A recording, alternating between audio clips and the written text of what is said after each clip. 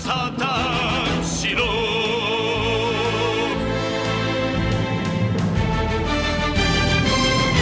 Hello, everybody, and welcome to episode 254 of the Saturn Studs podcast. I'm Kurt, joined this week by my co-host, Singular, That's Peter, right. the hunter from the future. Hunter from the basement. No, this week, it's the lids off edition of the cast. Your follicles must be this long to ride. So Jake has had to, he's been kicked out of his house. That's all it is. He's out on the street now. It is, he's moving to his new place, so we wish him well, and we should probably get him a housewarming gift, but I don't know what do you give someone a housewarming gift if you're like not visiting their house? I don't know. Can we just send him a glitter bomb? Kurt is mirthfully silent at that one. That's an idea. Oh my gosh. Maybe we'll send him. No, I would never. Maybe we'll send him just a box full of platinum blonde wigs, which is definitely not what our main character wore for our feature this week. Your hunter from the future. Not my hunter. Not just my hunter. Not our hunter, but your hunter from the future. Running for local hunter from the future office. So yes, we're kicking off phase 2 of Shitty Avengers with You're the Hunter from the Future, an Italian, French, Turkish production based on an Argentinian comic of a similar name. I want him with the glasses and the pitbull facial hair, just Mr. Worldwide. Yeah, this is one of the crowning achievements of bad cinema that somehow did not make it onto MST3K. Although this is like right in the catalog they were working from for a good chunk of their run there. And Reb Brown has been in, I feel like multiple Mystery Science Theater 3000 productions. He definitely has been in Space Mutiny. He was Blast Hard Cheese, which was the best episode of MST3K. I think so. Maybe Mitchell. It's a runner-up for me. Manos. That's a good one. But I a lot of people liked the Manos episode, but I didn't think it was quite as good as I was hyped up to believe it was. Either way. I don't blame them because like nothing happens. I think it was so it's like hard to riff on. I think it was the audience's toes first dip into truly bad cinema, like the going beyond the threshold there, which we. Yeah, I was actually having this conversation with my buddy Ethan, who before he was a coding tech, was a film and video graduate from Rowan University. So we talk about movies a lot, and we were talking about Ed Wood, and he's like, Ed Wood movies are gotta be like the worst. I'm like, I don't know, have you ever seen Neil Breen? Has he? Oh. He has not. I tried to describe to him the plot of Fateful Findings, and it was not successful. I was like, there's an author, he gets hit by a car, and then he either has had or gained the ability to turn intangible. I think he gained it, because if he had already had it, you'd think, why wouldn't you use that to not get hit by the car? That's one of the more cogent readings of that movie that I think we've seen, certainly on this show. But no, this is not that. This is in that comfy couch with friends. This is a movie that you can watch with friends and that they will think is a bad movie. So yeah, if like The Room, so like if there were a college class called Introduction to Bad Movies, you would cover The Room, because that's like an easy first step into bad movies, because it has a higher production value than a lot of these. It's shot like a movie. It looks like a movie. It is largely structured like a movie. Not a good movie, but a movie Whereas you get further and further down into the depths which we tread, you encounter things like this and just the dregs like what Neil was Breen that fucking shit Power and Rangers Tom movie? and That Jerry. like Boing Boing Rangers? Inframan? Oh, Yeah, the Boob Rangers. The Boob Rangers? Shit like that. The Pie Rangers? Yes, you get into shit like that. And it's just a whole nother level of like, if we consult our sandwich grid structure, it is a form rebel of a movie where it does not follow a structure that you would typically associate with a motion picture, but it is still a moving picture accompanied by audio. So by the strictest definition, it is a movie. It generally fits into the category. Yeah, but no, this is definitely this is kiddie pool level, which is great. And it's almost, it's almost better than some of the trailers we've watched this week. Oh, I would 100% rather watch your, and I have, as I told Peter before we began today, this is the 4th time I have seen You're the Hunter from the Future. And it probably will not be the last, because there are several people I know and have close relations with who have not yet seen Your, and will probably at some point see Your. We may have to make be there with the drinking game from the future. We may have to write up those rules at some point. Every time he flashes a smile that makes you feel uncomfortable, take a Every drink. time he takes a new wife, take a new drink. Finish your drink. For Pag's kill count, take a drink. But yeah, we watched trailers this week. There was Jake became homeless at the worst time. He dropped out from between us. We were holding him up. He dropped out from between us. Even though there are like 9 trailers out this week, there's so many trailers. I'll be honest, I skipped a couple because I was that's fine. No, thank you. I chose the ones to skip for superficial reasons. Like I skipped the trailer for Paper Spiders on the off chance there were actually spiders. Would you guess that it's a teen movie about a young girl going through changes in her life while her family has drama going on around them? Well, judging by the thumbnail of the teen girl with the nondescript face, yes. And the fact that it has paper in the title, that's how you know it's a teen drama movie. Yeah. Is that it has paper in the title, and like maybe there's a notebook thing on the cover. Other examples include, no. You expect me to think out my jokes? But we will get punished because of our hubris. Now, Kurt, before we started, I said that I would bring a revelation, a truth to you about a new thing that's going to be coming out that you could never prepare for. Okay. I was about to say I'd like to say I'm ready. Okay, I'm gonna roll this out slowly. Paramount Plus is releasing for Star Trek a new spin-off series based on Captain Pike's 10 years before Star Trek the original series. I believe I had heard that was a thing that would happen. But now it's happening. And it's I only saw it this week and I was so fucking baffled. Like, is it written by Alex Kurtzman? I don't know. Is he involved with the production? Let me check.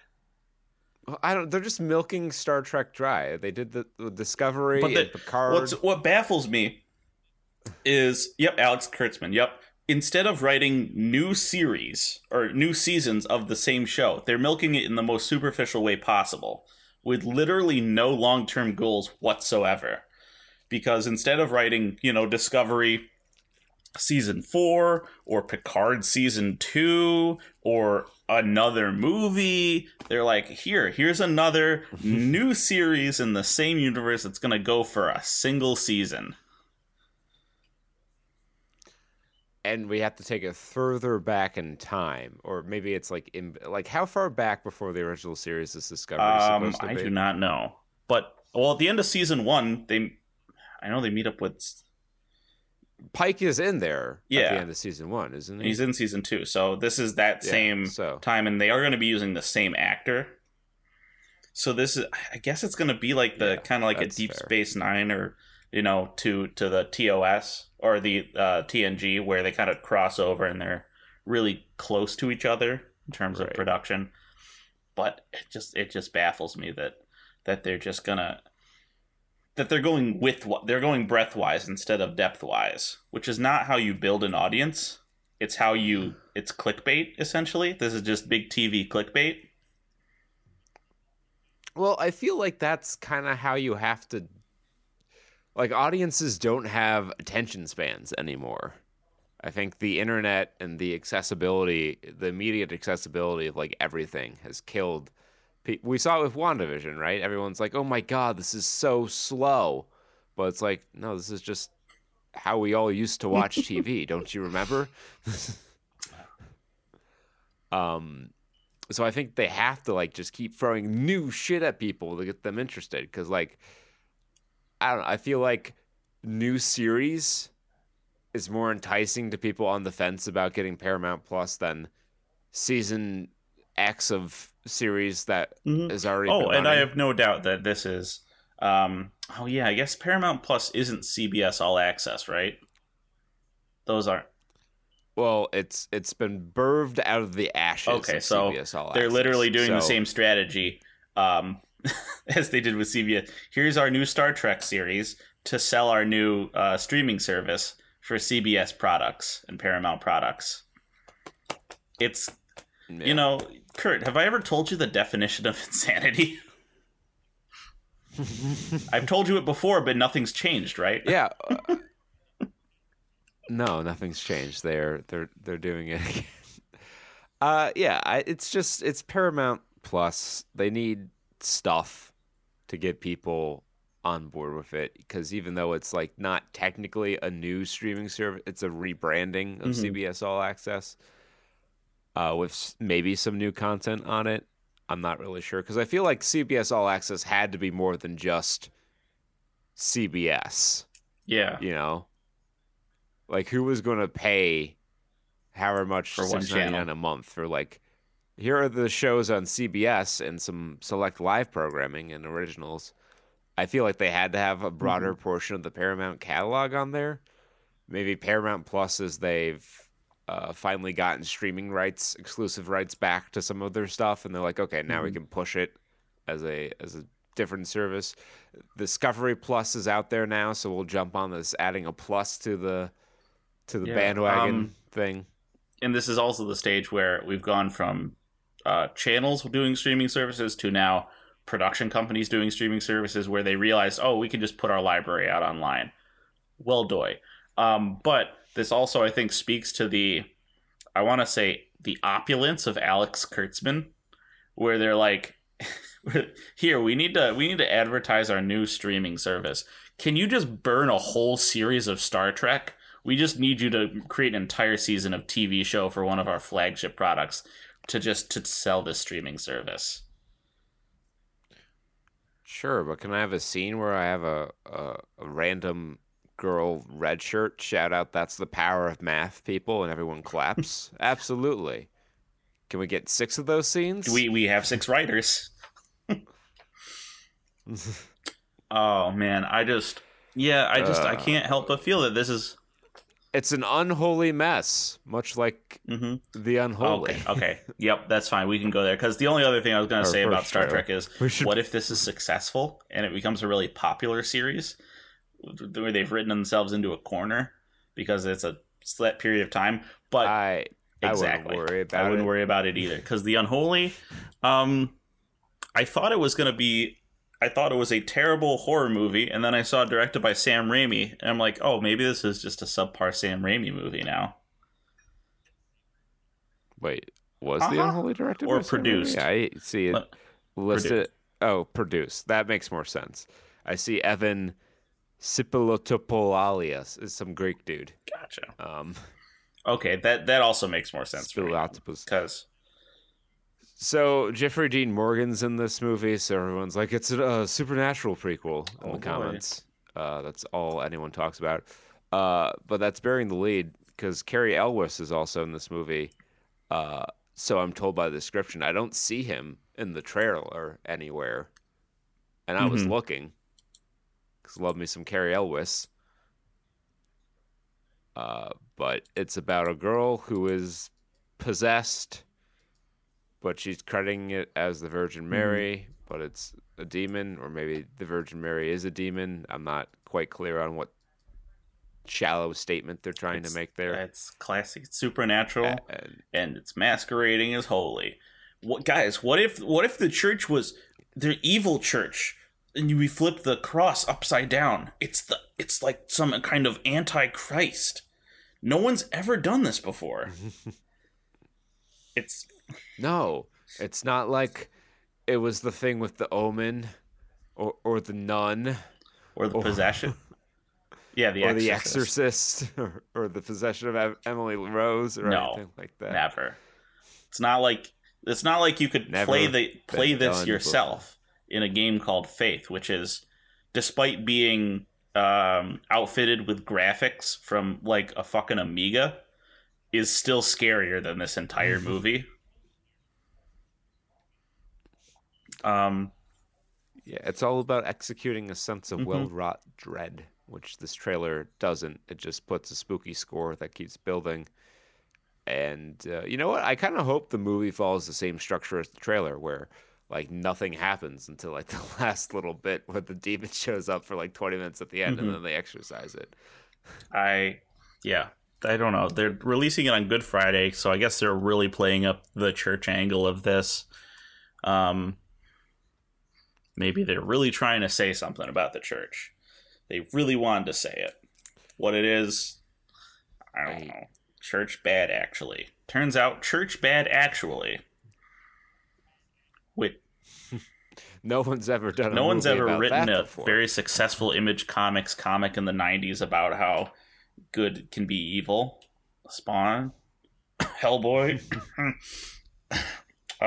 What's the fucking Samaritan? Fucking Constantine. Come on.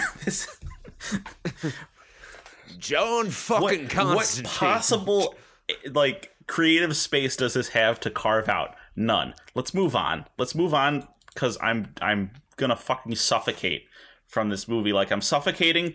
You want to from lack of this? oxygen. Okay. All right. Okay. Which is coming out on Netflix.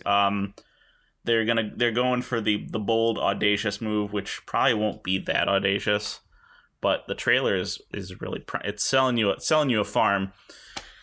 Girl wakes up in a cryo chamber that has 22% oxygen left, and she has to figure out how to get out of there and figure out who she is and why she's in there before she dies. Thankfully, the cryo chamber is connected to Wi-Fi, so she can talk to people on the outside and do the holographic moving the transparent boxes around, which I think I don't know if I said this before, but I learned a while ago that is literally cheap. It's like one of the cheapest effects. You make a transparent box.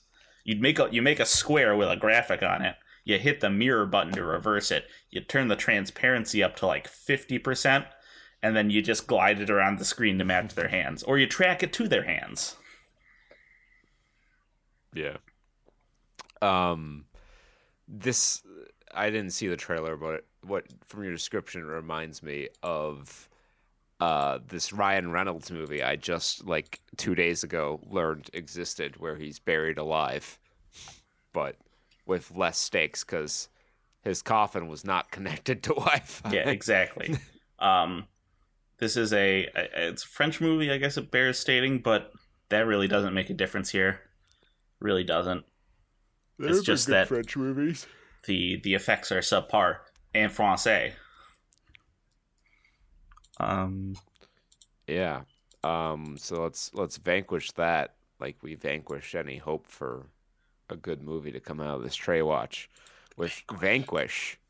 Morgan Freeman's in a movie. It's got Ruby Rose in it, fresh off of quitting Batwoman, because being the lead in a series is hard guys, and we should all cut her some slack. No. I mean, Batwoman, like that's a sinking ship you should have jumped off of. Sure, She jumped out of the sinking ship into a broken inner tube.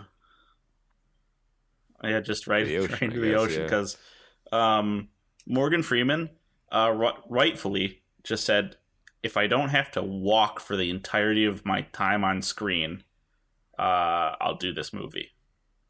Much in the same way Cameron Mitchell won't like get up from his chair, or Steven Seagal won't get up from his chair. Morgan Freeman wrote it into the script that he doesn't have to get up from his chair for this movie. It was in his contract, yeah. Half of this trailer is just Ruby Rose making eyes like a crack baby and dropping duffel bags on the ground. Yeah, and I'm sorry, I don't buy 88-pound Ruby Rose as an action star. She doesn't. Not even that she's small. Like all the femme fatale movies, they're all small, dainty little things, but some of them have like presence. Mm-hmm. But she doesn't. And there's doves. Was this directed by John Woo? No. They how they does I was gonna say they don't try and sell that she's strong either. They just say you ran drugs for the Russians. That means that you automatically know how to work every weapon, and you know the ins and outs of the most dangerous fighting styles, and can just kill anyone. Doesn't matter that Gopniks in fucking Adidas tracksuits run drugs for the Russians too when they pick up the fucking gram of weed and bring it to their buddies at the fucking at the pub. Gram of weed? Huh? Just a whole gram of weed. Do you know how little that is, Peter? It's enough for. Is it enough for one marijuana? Maybe. If you really stretch you can stretch grind weed? it up real small. I thought it was a leaf. Turns out it's more like rubber. Is that what the hash oil is? Is it one of those hashtags where you slap the oil on you and you tag? It's a hashtag. Hash brown. Oh dear. Oh jeez. Yeah, that's about how interesting this movie is. Everything we said was enough to distract us from. Yeah. I want to. If we're gonna talk about female action, I would rather talk about Golden Arm, which I think it's a little. It does a little better. It does more to sell the story that our main character is strong, even if I don't buy it, because rolling dough and slinging beers doesn't make you a world champion arm wrestler. No, and like, not to be superficial, but if you look at competitive arm wrestlers, they don't have small arms. And neither did the woman in the beginning of the trailer, or whatever, have a small arm. But we go to this other woman with much tinier arms, who's supposed to be the best. Exactly. She's got the secret reasons. Skill, which is weird because this doesn't feel like it's portraying. Now, granted, I'm not on the arm wrestling circuit. I'm not a watcher of that culture, but I don't think it's not like underground knife fights. Like it's a little rough and tumble, but it's not like, oh, I'm gonna get up in your face about arm wrestling. I feel like it's more like bodybuilder kind of culture where it's there's the macho and there's the big lifting energy going around, but they're not gonna fucking like break a bottle over your head in a bar. So seeing a dainty girl who's like a workaday girl who can arm wrestle shouldn't be a fucking shock to them. No, and it's just like, it wants to be a comedy, but it also wants to be like the Rocky of arm wrestling. I believe was Over the Top. I think someone made a joke about that. Let me look that up and see if that's a real movie. Over the Top is a real movie. Okay. Starring Sylvester Stallone. Which is about arm wrestling, yep.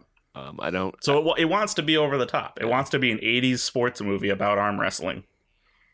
It's the female reboot of Over the Top. Starring is Betsy Sidaro the one I recognize from like one episode of Brooklyn Nine-Nine? Yes. I see. Yeah, I don't it really makes fucking sense now. Looking at like stills from this movie, it just wants to be over the top because they're all truckers, and arm wrestling culture isn't trucker culture. There's some overlap for sure. Let me read to everyone the description of this movie as provided, or synopsis, I should say, as provided by Movie Clips Trailers. A tough lady trucker trains her girly best friend to compete in National Ladies Arm Wrestling Championship. You want to watch this movie? No? Me either. Actually, okay, I kind of want to see. Let me see the IMDb for Over the Top. I want to see what the synopsis of this is. All right, so read the synopsis for you again. A tough trucker trains her girly best friend to compete in the National Ladies Arm Wrestling. Let me read you the synopsis for Over the Top. Tough trucker Lincoln Hawk is determined to win back his son in triumph at the World Arm Wrestling Championships. Oh no!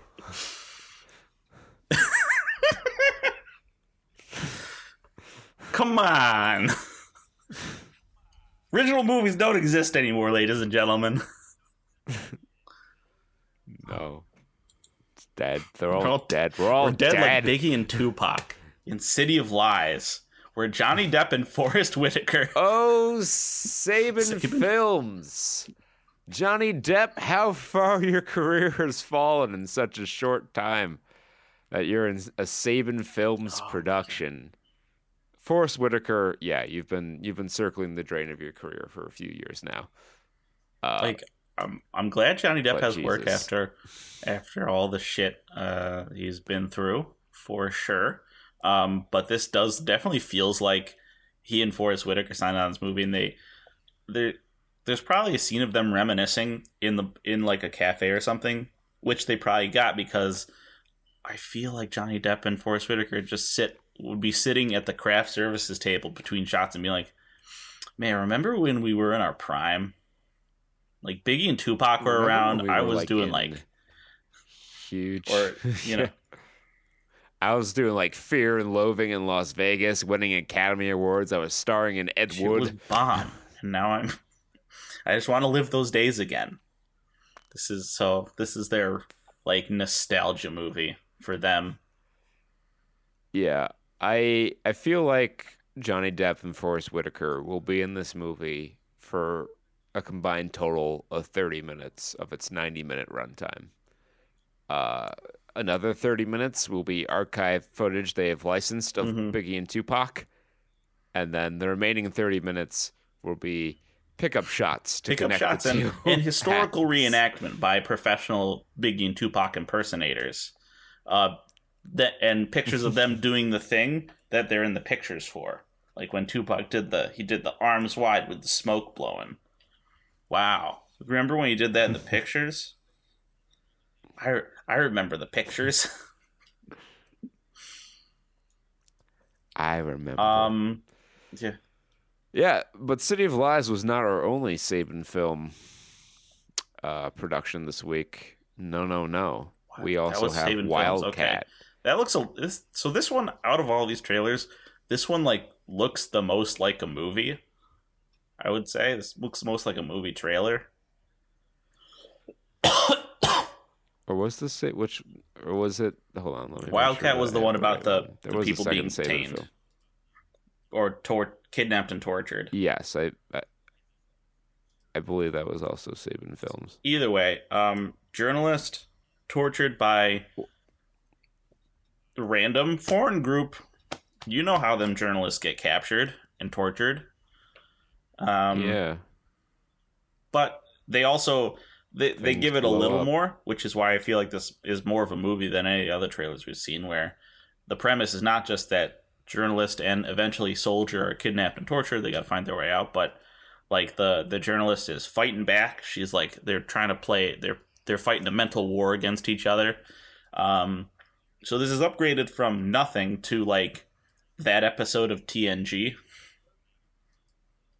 There are four lights, and all that jazz.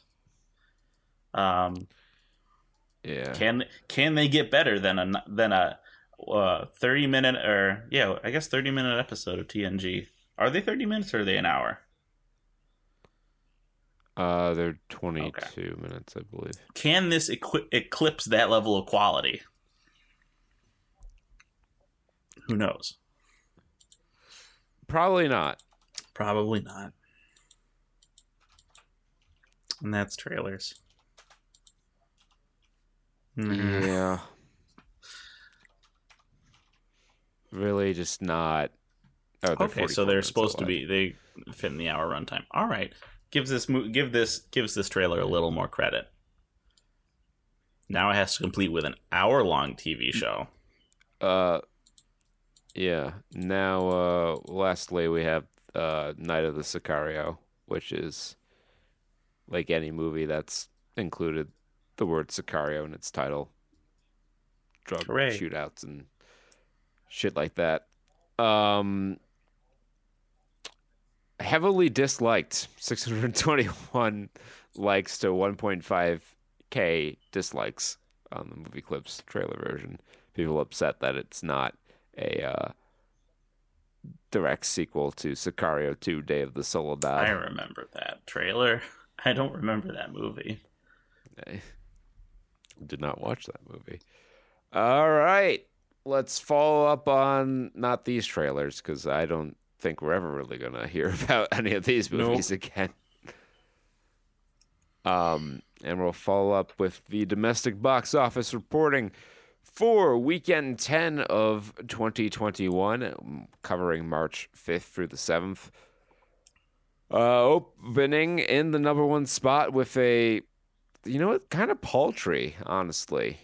$8.5 million is Raya and the Last Dragon. They can launder all their money through their streaming service, because no one keeps track of that. No one keeps track of streaming revenue. Yeah. So their Avatar: The Last Airbender ripoff has made $27 million worldwide thus far. Tom and Jerry down in second, $6.6 million. There should be a few more sixes in there, I feel. It should be lower. Just keep pushing. And Chaos Walking opening in third. That is the Tom Holland, Daisy Ridley picture. Made $3.75 million. And, that was Lionsgate? Yeah, no wonder it's bad. It's our spotlight picture of the week. Chaos Walking currently has a 21% fresh rating on Rotten Tomatoes. It has a 58 on Metacritic and an IMDb user score of 5.8. I'm sorry, it has a 39 on Metacritic. I gave it too much credit. I see. But just like the characters in Chaos Walking can see each other's thoughts, we can see the thoughts of the real reviewers. Yes, the ones that specifically have been bred for generations to have real reviewer traits, and I don't even really remember what I'm referencing when I make that joke anymore. It's been so long. Clowns. It was the child clown outlet. Now John when you say Mahanahan. clowns, the only thing I can think of is clown core, which is that's a thing. Rough jazz. Oh geez. Yes, it's certainly a thing like this movie. that exists. Luna Kasha has a 10 out of 10 review of Chaos Walking. What a great escape from this reality. Yes, the dystopian sci-fi picture is a great escape from our current reality. Oh boy. It starts off strong. Okay, so here's my reason for the 10-star rating, which I don't give out easily. I'm going to check her profile to see if that's true. Keeping in mind I have not read the books, so I went into this one without knowing anything about the plot or characters. I knew it was a sci-fi / adventure set in the future, and I knew that we could hear men's thoughts, not women's, based on the trailer. I went into this movie because I wanted to be entertained for a couple of hours, taken away from real life problems and transported to another place, another reality, just for a little while. We have a lot of people who don't use commas in these reviews. This person uses far too many commas. Oh, no, Johnson. I went into this movie because I wanted... Okay, I just read that paragraph. I really enjoyed this movie more than I thought I would based on some of the negative reviews I had read. I don't get it unless it's because people really loved the books and felt the movie was not true to the story or characters. For me, it was a solid, highly entertaining throughout. A very pleasant way to escape for a while. Tom Holland and Daisy Ridley were believable in their roles and had great chemistry. Dubious claim. Mads Mikkelsen was the perfect baddie. No surprises there. 2 exclamation marks. Supporting cast all did a great job. It was beautifully shot, visually fantastic on the big screen. My first time in the movie theater in over a year, and I loved every minute of it. That is why I had to give Chaos Walking 10 stars, and I will be watching again when the Blu-ray comes out. Okay, so your opinion is clearly colored by the fact you have not seen a movie in... Which in that case, sure. This falls into the category of don't pay attention to the haters. This movie is great. We need to start a whiteboard, I think, coming up soon of how to categorize these reviews between don't listen to the haters. Don't listen to the bad reviews. This movie isn't actually a blank out of 10. Just gave it the balance. And obvious, my cousin reviewed this movie. All right, so on the other end, some of these 1 out of 10s are kind of boring. So I looked at 2 out of 10. I got this one. Okay, good, because I found a great 1 out of 10 that I would like to. I found this one. It was in the 2 out of 10 category, but they didn't deign to give it a score. Krieg 8814254. All right, I know. Oh, geez, that number. Okay, anyways, barf. Tom Holland had better pray his Spider-Man gig doesn't go away. If something this bad is what he chooses to do between his Spider movies, then I feel sorry for him. Both he and Daisy Ridley have all the charisma and charm of a wet potato sack in this movie. I can't convey how awful this experience was adequately enough. 2 out of 7. 2 out of 7. Oh, dear. All right. Well, Jeremiah Goff has a different opinion. Oh, wait, no, I'm sorry. My middling guy. And you... well, no. Okay, I'll just read this one, and then later I'll elaborate. So, Jay Greed, 49807, his 6 out of 10 says, in the same vein as Maze Runner / Hunger Games, never heard of story prior to watching the film, but as I watched it, I thought this must be based on a book for young adults. And what do you know? It's based on a book for young adults. That being said, the movie has an original plot, excluding Wonder Woman's Island of the Mascara, or whatever it's called, so that made for an interesting backdrop. At its surface, it's just an interesting plot, but the more I think about it, for me it's kind of weird. I couldn't imagine a civilization behaving as the one on screen behaved, let alone conceiving such a plot. I think that's my biggest grip. But if you don't read too much into movie and just take it at its face value, it might be entertaining. 4 out of 5. Don't drop shit like that on me when I'm smoking. I'll fucking choke to death. I took a double take when I saw its biggest grip. I'm like, wait, he meant to say gripe. They meant to say gripe. Jeremiah Goff has a 10 out of 10 review of Chaos Walking. Best movie ever. Submitted the 8th of March. Chaos Walking is a fast-paced yet entrancing story, which is backed by both gorgeous visuals and very strong acting. I would highly recommend this movie for those who like sci-fi or dystopian stories, which have simple yet fulfilling side plots and amazing visual climaxes. This movie is great for either the solo viewer or a couple, as it has some romantic themes that me and my girlfriend thought were very cute and well performed, but didn't ruin the overall narrative. Don't let critics kill a great movie because the end isn't all encompassing of future events, as they are judging it very heavily for plot holes that it will answer in its sequels. If you love getting invested in what ifs of movie series, then Chaos Walking will leave you excited and ready to see what they will make of their strong story foundation. Don't cheers. Listen to the haters.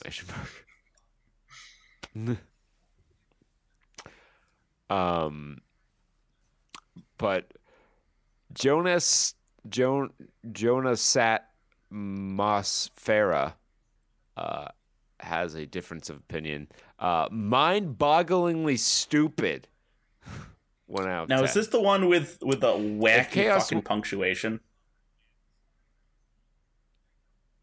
Okay, it's definitely not, because there was a 1 out of 10 I saw that had a space before and after every piece of punctuation, whether it be a comma or a parentheses or a period. So the whole thing was like 5 times longer than it needed to be. Yeah, no, this is normal. I picked this just for its first paragraph, really.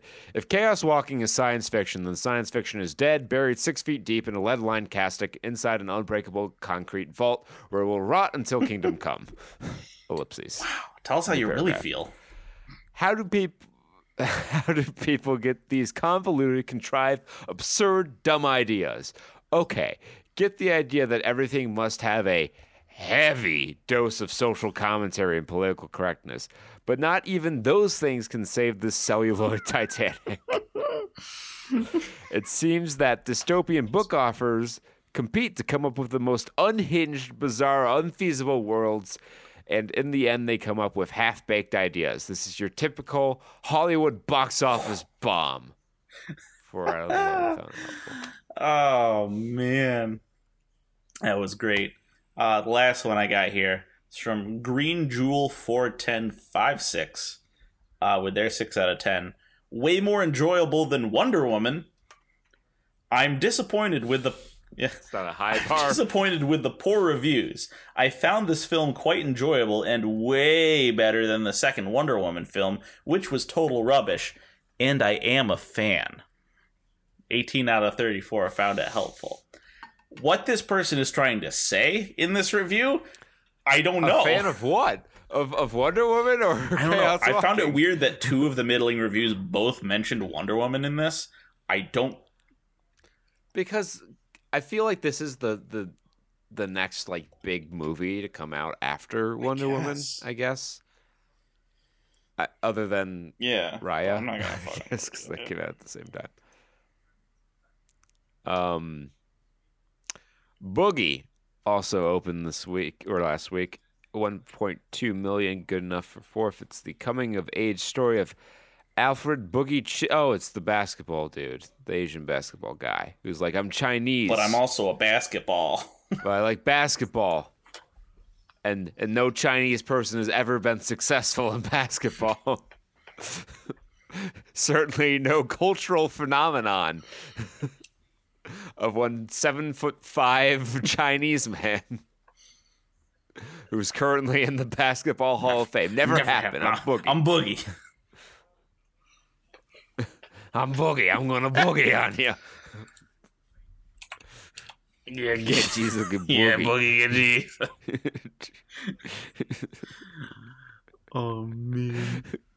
The Crude's a New Age dropped from 2nd to 5th. 788K. The Little Things in 6th, 550,000. Wonder Woman 1984, 11 weeks, still kicking around. Remains in 7th, 511,000. The Marksman drops 3 spots from the 3 opening movies, down to 8th.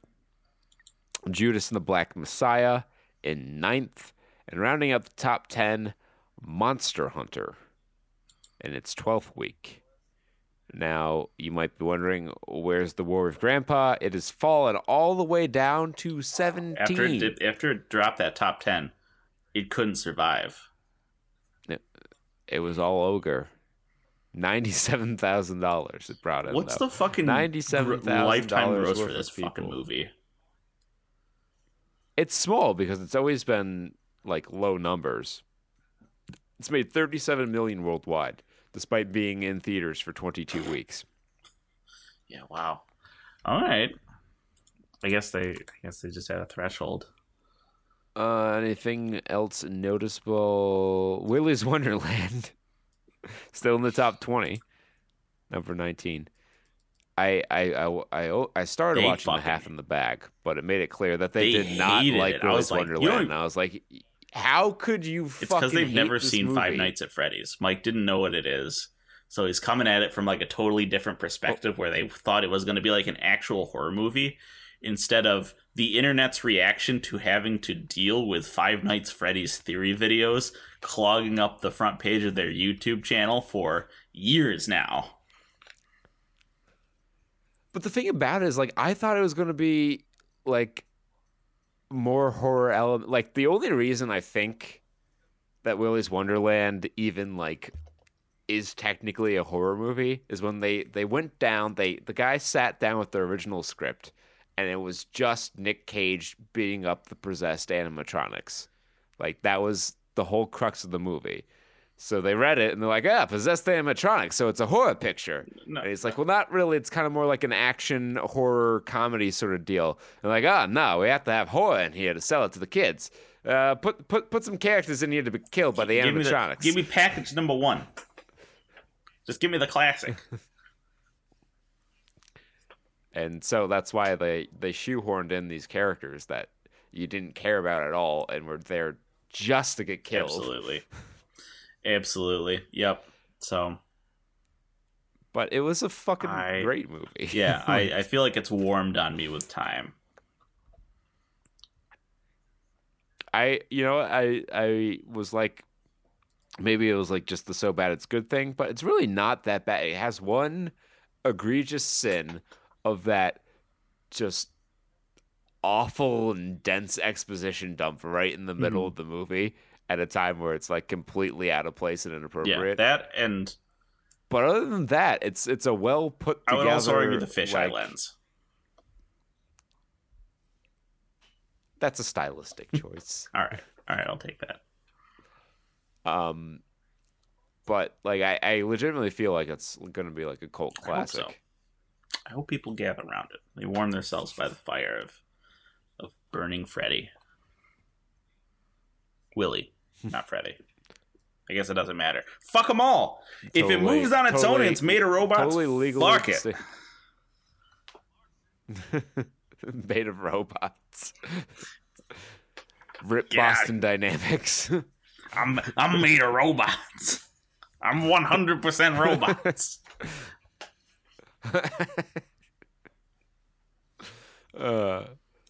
So, with Microsoft purchasing ZeniMax for an absurd amount of money, the predictable has happened. Bethesda games will not be coming to PS5, and they will be coming to Xbox Game Pass, and a whole bunch of them are being dumped this month, a couple weeks out. 13 of Bethesda's, according to PC Gamer, best games are coming to Xbox Game Pass for PC. The titles include Dishonored, the original Doom from 1993, Doom 64, which previously, I believe, was only available on the Switch eShop. Mm-hmm.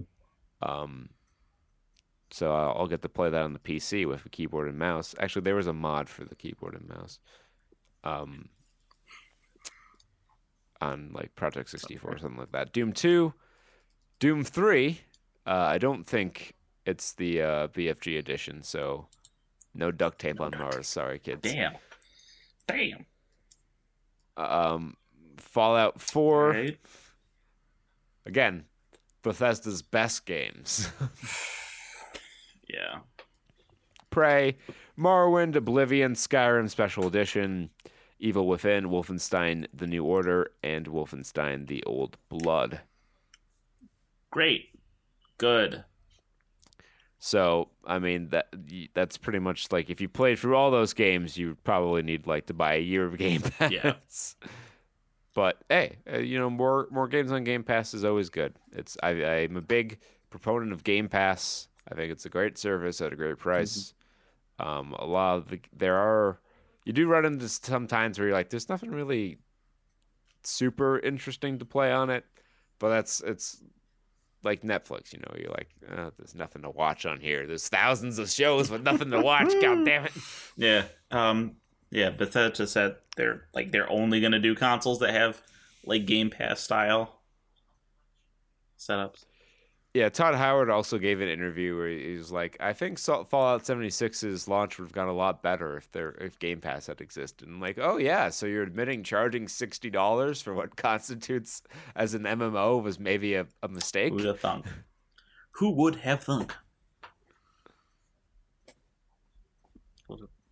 Yeah, like free to play has been the model for MMOs for a long time. You guys even know that. You did it with ESO Online. Well, it is Bethesda. They can't even learn from their own success. That's true. Alrighty then. Lou Otens, inventor of the cassette tape, has died. 94 years old. He, big innovator in the tech industry, really. The first games came on cassettes. Pirate radio stations used to broadcast game data that you would record on your radio to a cassette tape and then pop in your Amigo or cassette. Yeah, the actual. It did sound like death, so you would like turn the volume down and just record it on the cassette tape, and you could pirate games that way. That was a distribution method, both legitimate and illegal, in parts of like Central and Eastern Europe for a long time. Yeah, it's. Do you just have a playlist of all these relevant John clips? That's the fastest fingers in the West, baby. You always have them like seconds later. According to the rumor mill, NVIDIA's GeForce RTX 3080 Ti is almost certain to be released around mid-April. Certainty in a rumor mill. Yep. That's a funny joke. Also, there's not going to be any GPUs available. We're in the midst of the worst chip shortage in the history of the planet. Yeah. And thirdly, where the fuck does the 3080 Ti fit into the product stack? There's like 12% performance difference between the 3080 and the 3090. They split the difference. This one comes with a free 3 bag of chips. Yeah. I love Probably how they're more VRAM would be my guess. For mid-April. I'm glad they're targeting the no particular time in general rush for chips. They're just like mid-April. Yeah. Nothing's going on then. We'll just fucking throw this out there. It'll work. It feels like an April Fool's joke, but the 3080 Ti has been long rumored. It's been rumored that it was coming soon, and then it was canceled, and then it was back on the table, and then it was canceled again. I'll believe it when I see it. Mm-hmm. The Texas storm did more than just expose the dangers of a privatized power grid, free of government regulation for standards like winterization. It also delayed Borderlands 3's director's cut. Of course it did. As Gearbox is headquartered in Texas, or at least a fork of their development team is headquartered in Texas. And due to the lack of power and, I'm sure damage done to the building because no one's pipes were winterized. They did not listen to Arnold Schwarzenegger in Batman and Robin. You should always winterize your pipes. That's why. It will be pushed back. They have not given a new date yet, but there is a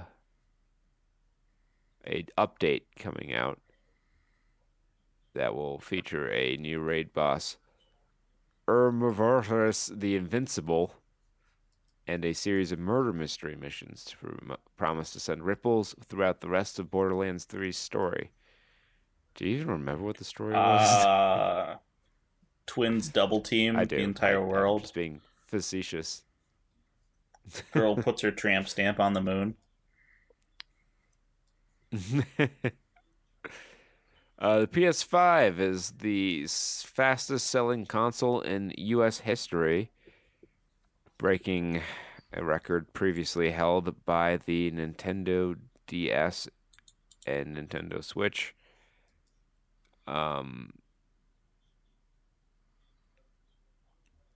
Yeah, so the Wii is number one in lifetime sales still of home consoles, at least. It's the second best hardware platform in February in both unit and dollar sales. It's currently the fastest selling hardware platform in U.S. history.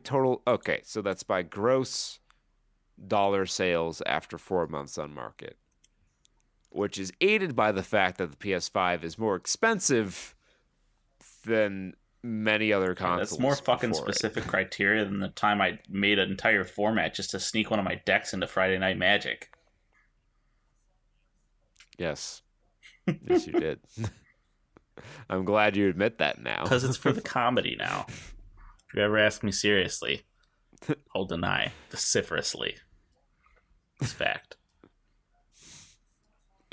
Even though it was horribly transparent with the specificity of the rules that was what you were going When was I ever going to play that deck ever again? It's too good for shitty decks, but it's too shitty for good decks.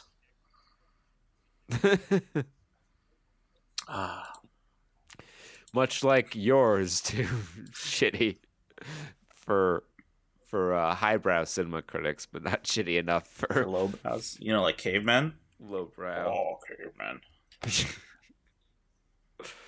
Oh, you're the hunter from the future.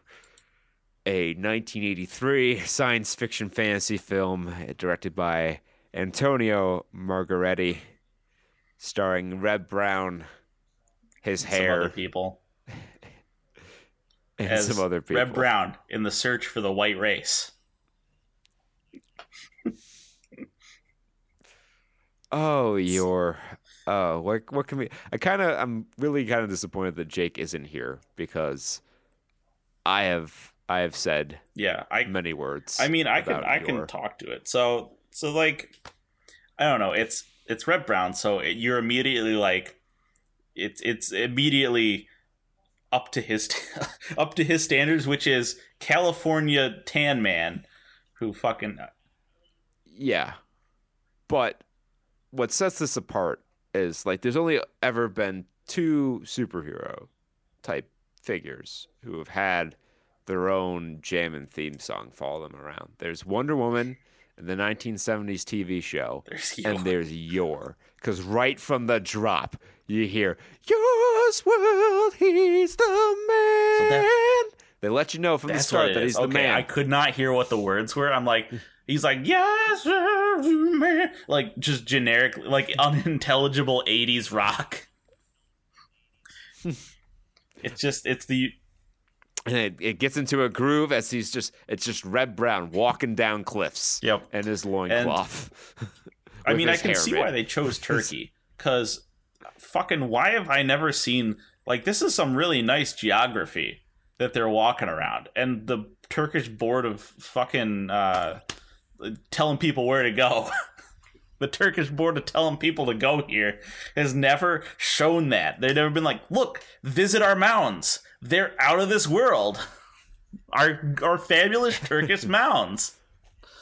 Go to the Turkish desert. I want to move to Turkey. I want to learn exactly where they shoot. And I want to move to Turkey. And I want to sell your Hunter from the Future tours to unsuspecting tourists. Take you through the scenes where the movie was shot, or a nice tour of the Turkish countryside. Yeah, I mean, where you will avoid attacks from the Stegoceratops, a combination of a Stegosaurus and Triceratops. Yeah, so he comes upon this village which is having nondescript tribal celebrations. Yeah, they're just partying and having a good time. Like, they do a good job.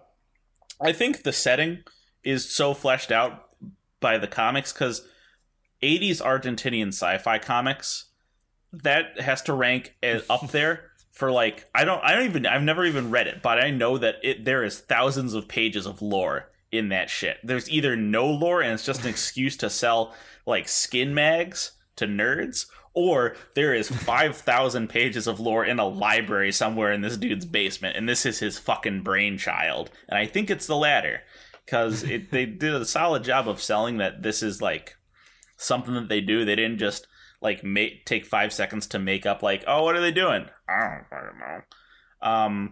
Nevertheless, it does involve women twirling around in nets. Yes, but our tribe princess and her loyal retainer Pag, who again is Kala, yes, Kala, and her loyal retainer Pag, who is again the most useful character in this entire movie. Yes.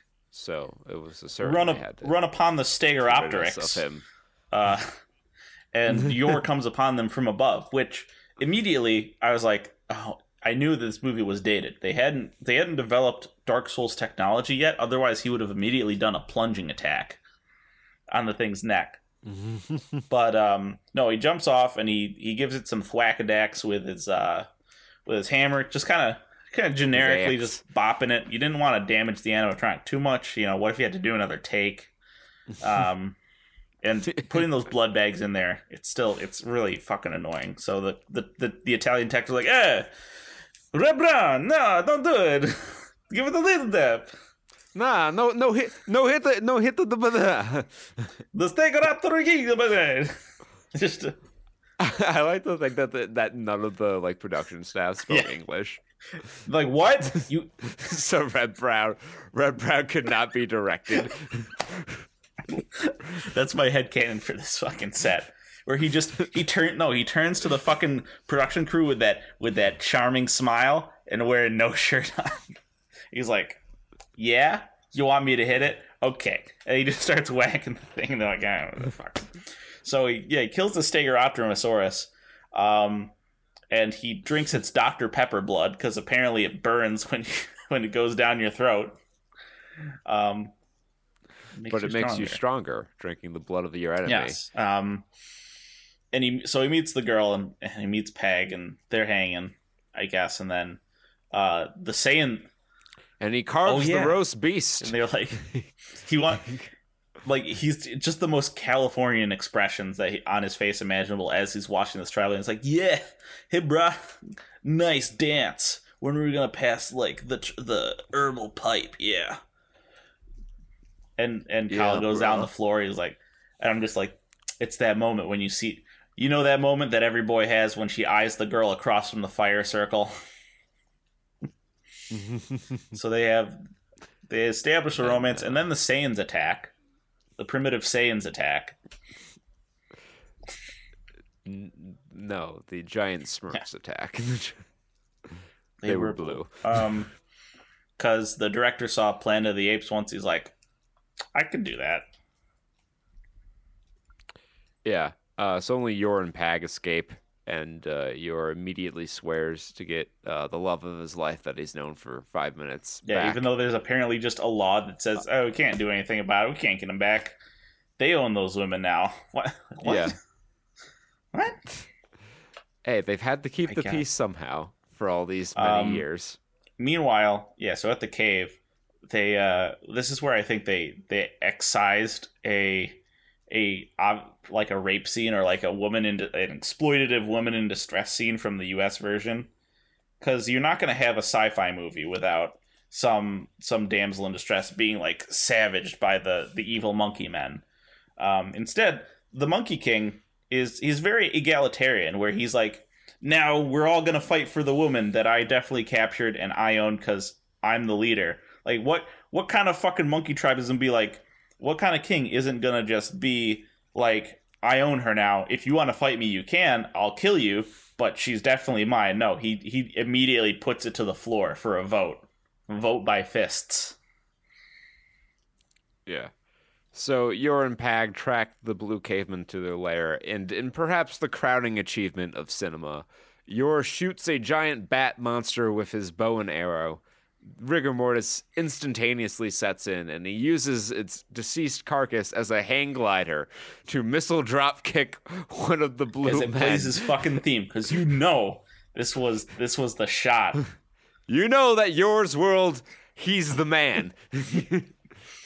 And he gets in there, and he gets in there, and they escape with like a reasonable escape back. sequence, except for one part which kind of baffled me, because there's like pits of snakes and like dangerous things, but to escape they have to walk a tenuous bridge over a 5-foot hole. Oh no! What was that supposed to be? Were there bones at the bottom of that hole? There were bones, but was it quicksand or was it burning soils or any sort of thing? Because it just looked like dirt. Maybe it's just really deep and you can't get out, and you just die of starvation. Make no mistake, but a flood comes and kills everyone else in the cave, including the other innocent. Yeah, women they who didn't were matter captured. anyway because they didn't go back and get them. But again, throughout this whole thing, like when they're in the cave, they have to get out of there themselves. But generally, any other time they're attacked by anyone, Peg is there with his trusty bow and arrow, and this man is one shot, one kill. Like he is the World of the Future sniper. Legolas, eat your heart out. This man I think he kills more people than York, because he pushes people. He's like, I hit you with my stick. Oh, he totally kills like 2 people in this entire movie. Yor's one of the most useless heroes in the history of cinema. That's why he's in the shitty Avengers. Like Big Trouble in Little China. What's that guy's name? Fuck, I forget. Yeah, Kurt Russell's character is more effective than this guy. But nevertheless, they escape, and they have to go to the desert land, back to the dunes to find his origins. He's got a CD on his neck. Concluded amongst them, yes, he's got a CD on his neck, and they need to find his origins because they've got nothing better to do. Everyone else is dead now. They have no home. They were like, all right, I guess we'll go on a quest or whatever. So yeah, they go to the desert land, and they're attacked by fucking the Yeti from WCW with their fucking weenie roast flame sticks, because they know the power of fire. Guys, they know how fire works. So, mastered. And again, it sort of makes sense. I could see in the comics that they kind of defined it, because we learn later that their whole society is based on the fact that they can melt this giant rock of ice that was generated in the desert by some unknown force. But it's there, but they can melt it. So it makes sense that they would worship fire, because fire lets them drink water in the desert. So I can see that. But then they also have some Italian model that they mistook for a cave woman and turned her into their goddess because she's hot. Yes. You get it? And she has an amulet just like yours. Yor kills everyone except for her. Of course. And destroy. Because he's the hero of the story. Everyone else must die. Yep. So he gets the babe, and now starts the beginning of his... they didn't want to just have a harem. Love triangle, it's an indirect harem. He doesn't have... He has like 5 or 6 different women throughout the movie, but not all at once. It's distributed. Yes. He's got bottom bitches and side bitches. So... after they save him, they're at like a babbling brook somewhere, and he runs away with the girl. And like part of it's trying to figure out about his past, but mostly they just want a bone. And Kala gets jealous. Peg's like, no, we've done this before. Everyone else has side bitches in our hometown. What makes you think you're different? Yeah. But then she tries to kill New Girl at one point. And then more blue caveman attack, because we had some extras that were late from makeup. Yeah, different scene. And again, Peg slaughters them by the truckload, but the blonde girl dies conveniently. Yes. So that solves up any potential issues with there. And yours like, well, I'm back to you now. Okay. All right, I'll take it. Yours is the pussy I rest in now. Back to Old Faithful. Oh yeah, and she runs off to like confront them about that before this. And Peg's like, "What?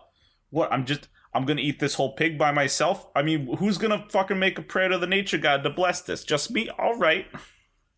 Like, he's just like, where did everyone go?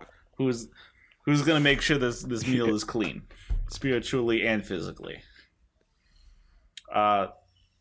So there's like a through line here where each society they visit is slightly more advanced than the last. Yeah.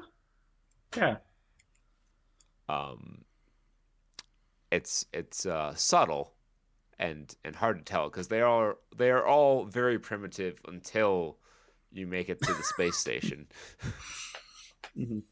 which isn't really a space station, so it's on Earth, but it might as well be a space station. Ancient sci-fi castle. But yeah, so the next spot is the fishing village, right? Yes. So they make it to the fishing village, and they're attacked by not the Stegoropteryx, but rather the Pterodactylomachus. And it's a turning point for our characters, because it's the first time where Peg has to take 2 arrows to shoot someone. It's a foe unlike any they've ever faced. Defining moment for his character. It was a defining moment because he never kills anyone again after it.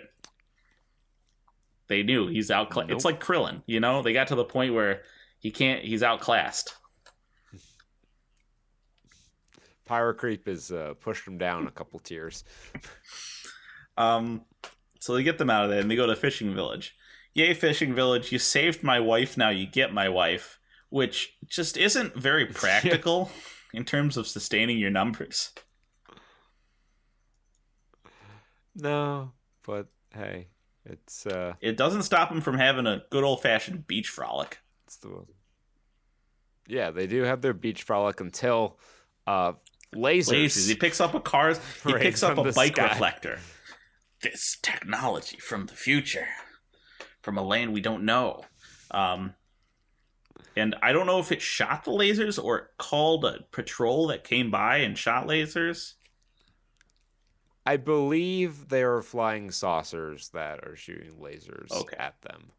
And they either saw the reflector reflecting or it was a signal to them to find them, or perhaps just on their giant monitoring system they had managed to track Yor and launch this assault. It's not really important. We're putting far more thought into this. Because stuff starts exploding. The village starts exploding. They didn't have enough for the lasers, but they had enough for the pyrotechnics in the village to blow up some straw huts. And they blow up, and it's like, wow, explosions, very scary. And it keeps the pace going, which is good because I don't think this movie has like one of those boring second acts where they just start walking and nothing's happening. It never gets quite to there, which is good. I'm glad for that. No. But everyone's really sad about their village being blown up, even though I don't think anyone... Oh, yeah, no, the dad dies. The chieftain dies.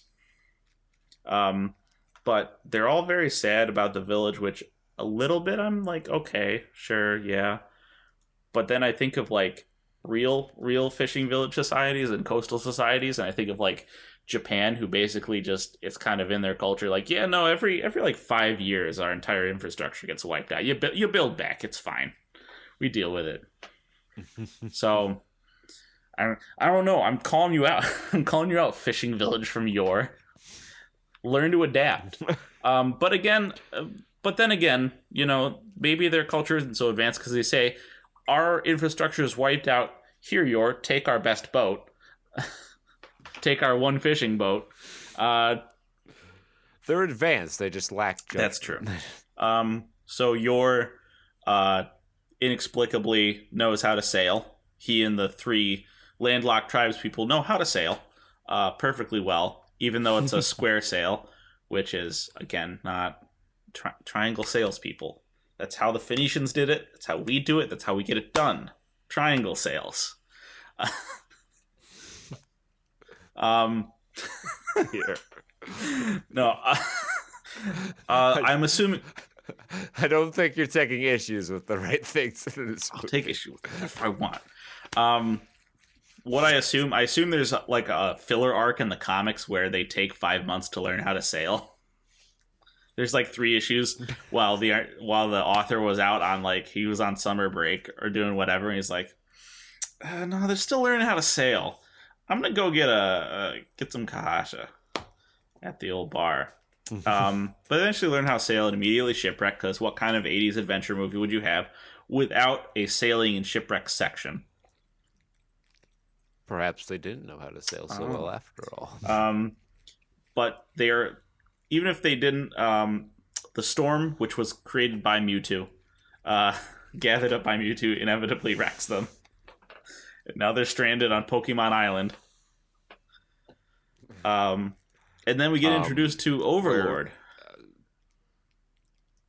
Suddenly, Planet of the Apes twist. Oh, we should state that yours, future. We kind of mentioned a little bit, but yours goal is to find his people. We should mention that all the people he's met he's identified as people are blonde, like platinum blonde, blue-eyed white people. Like he's searching for his fellow Canadians. Only they know the true power of denim jeans. That's not the direction Jake would have taken that joke. It's all right. That's why he's not here. He doesn't have the brains or the hair follicles to get it done like we do. So we find out that this movie is a sequel to Space Mutiny because they're wearing the same clothes, the same future clothes. I'm sure they shot this right after Space Mutiny. They just bought a loincloth and we're like, here, let's make another movie while we're here. Because the bad guy kind of looks like Calgon, I think. I gotta remember. Overlord and Calgon. Oh, wait, why am I looking this up? Fuck this. I don't give a shit. Overlord is he's just Darth Vader. He's just the Emperor, and he just has Darth Vader robot guards. That's long and short of it. He talks to his council, but I think his council is made up of like Cabbage Patch Kid dolls, because they never say anything back, and they're kind of tiny and stubby. But he's like, "Ooh, my crystal ball!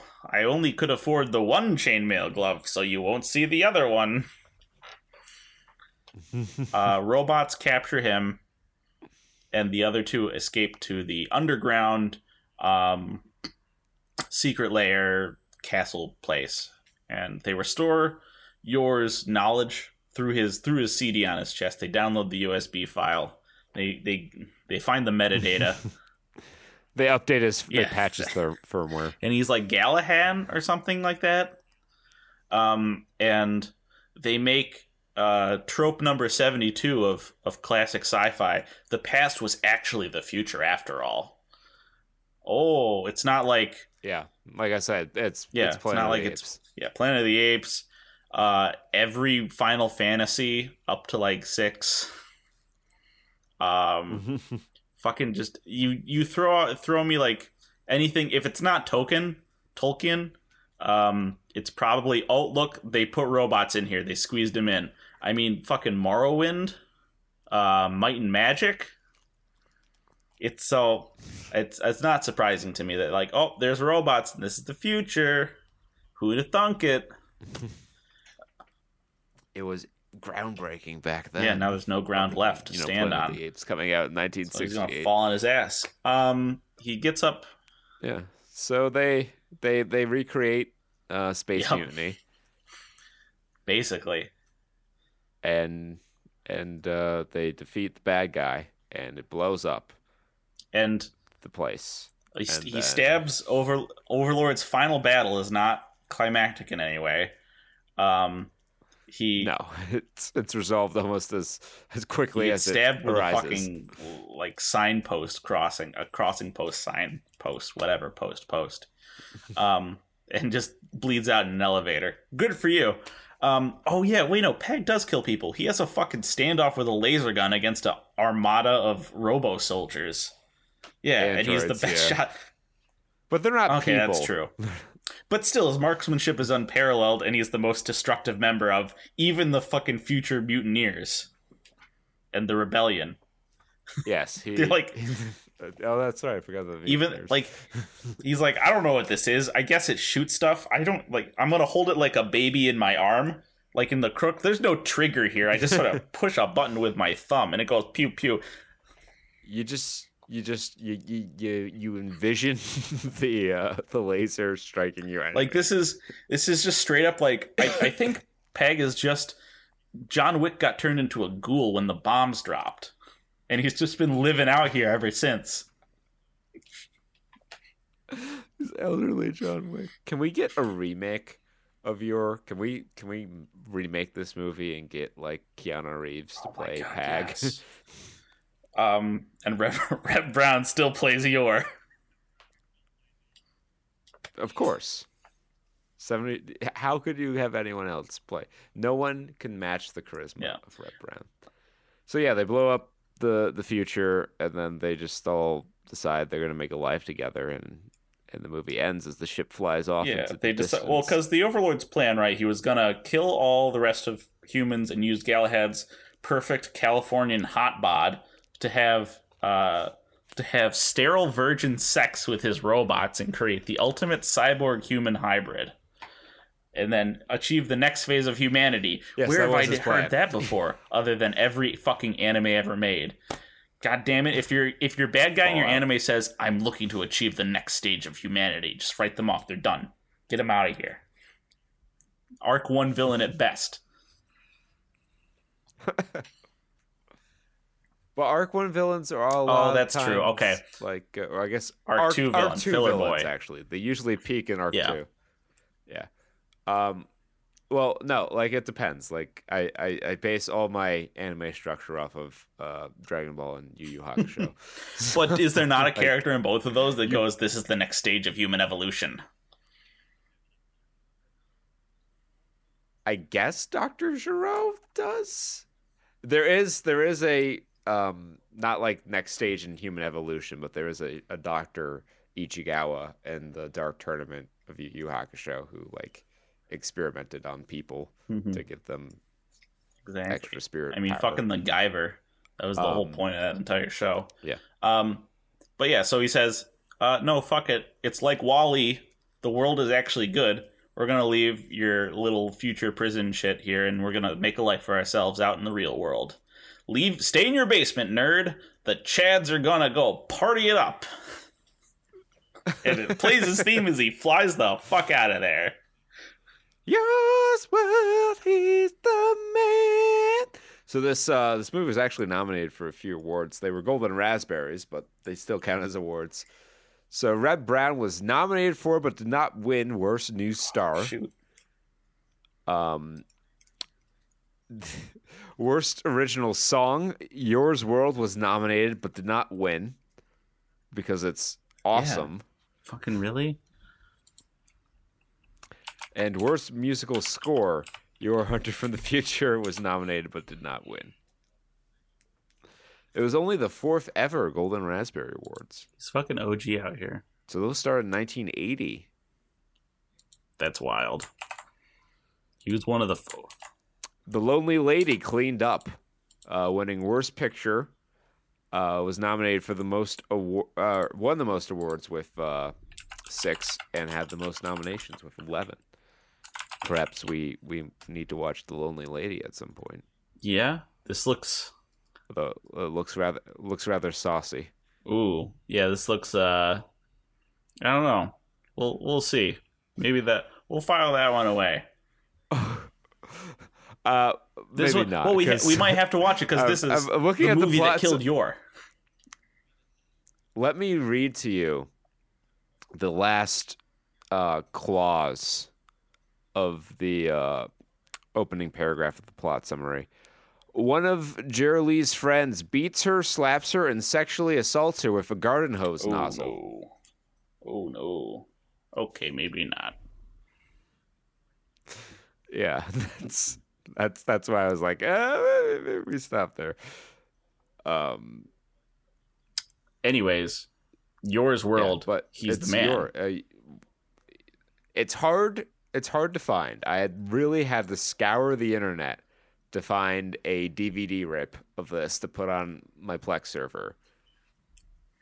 It took a while. It took a while to find and it took a while to download because, surprisingly, there's not a lot of people seeding "You're the Hunter from the Future." So it might be difficult for you to find, but if you can find it, it is absolutely you need to watch it. It's one of my favorite bad movies and I can see why. For sure.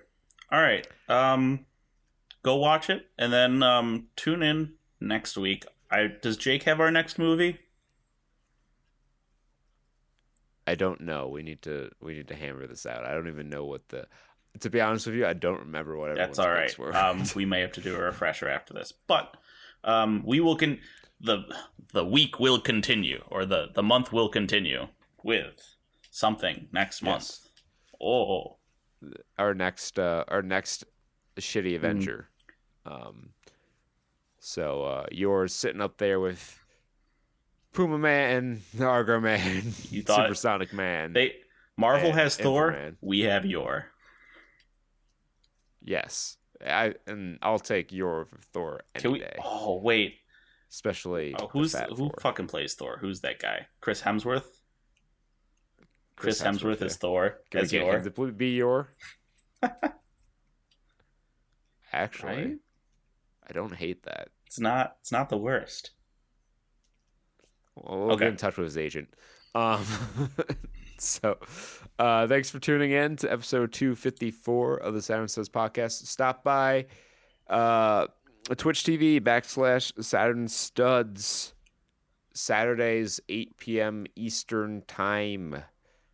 We stream a bunch of shit. Currently, we're playing Divinity 2, but Jake's probably not going to be available, so we'll see if we want to play without him. Yeah, see if we can. Side quest time. Although I don't know if we're on the main quest yet. Yeah, we can maybe clean up some side quests. I don't know that either, to be perfectly honest with you. But there is a skill I'm supposed to get as a warrior that's very invaluable that I need to buy. I think it's in the Elf Cave. But yeah, so we're just now starting to figure out how to play the game. We've turned the corner and are now succeeding in combat, where previously we would fail almost assuredly. But we're figuring out systems. We're cheesing it a little bit by pulling dialogue and positioning ourselves advantageously for the fight. But I keep improving my knowledge of the game systems. So as that continues, we'll all get better. So be sure to stop by for that. We'll probably play a little bit of that.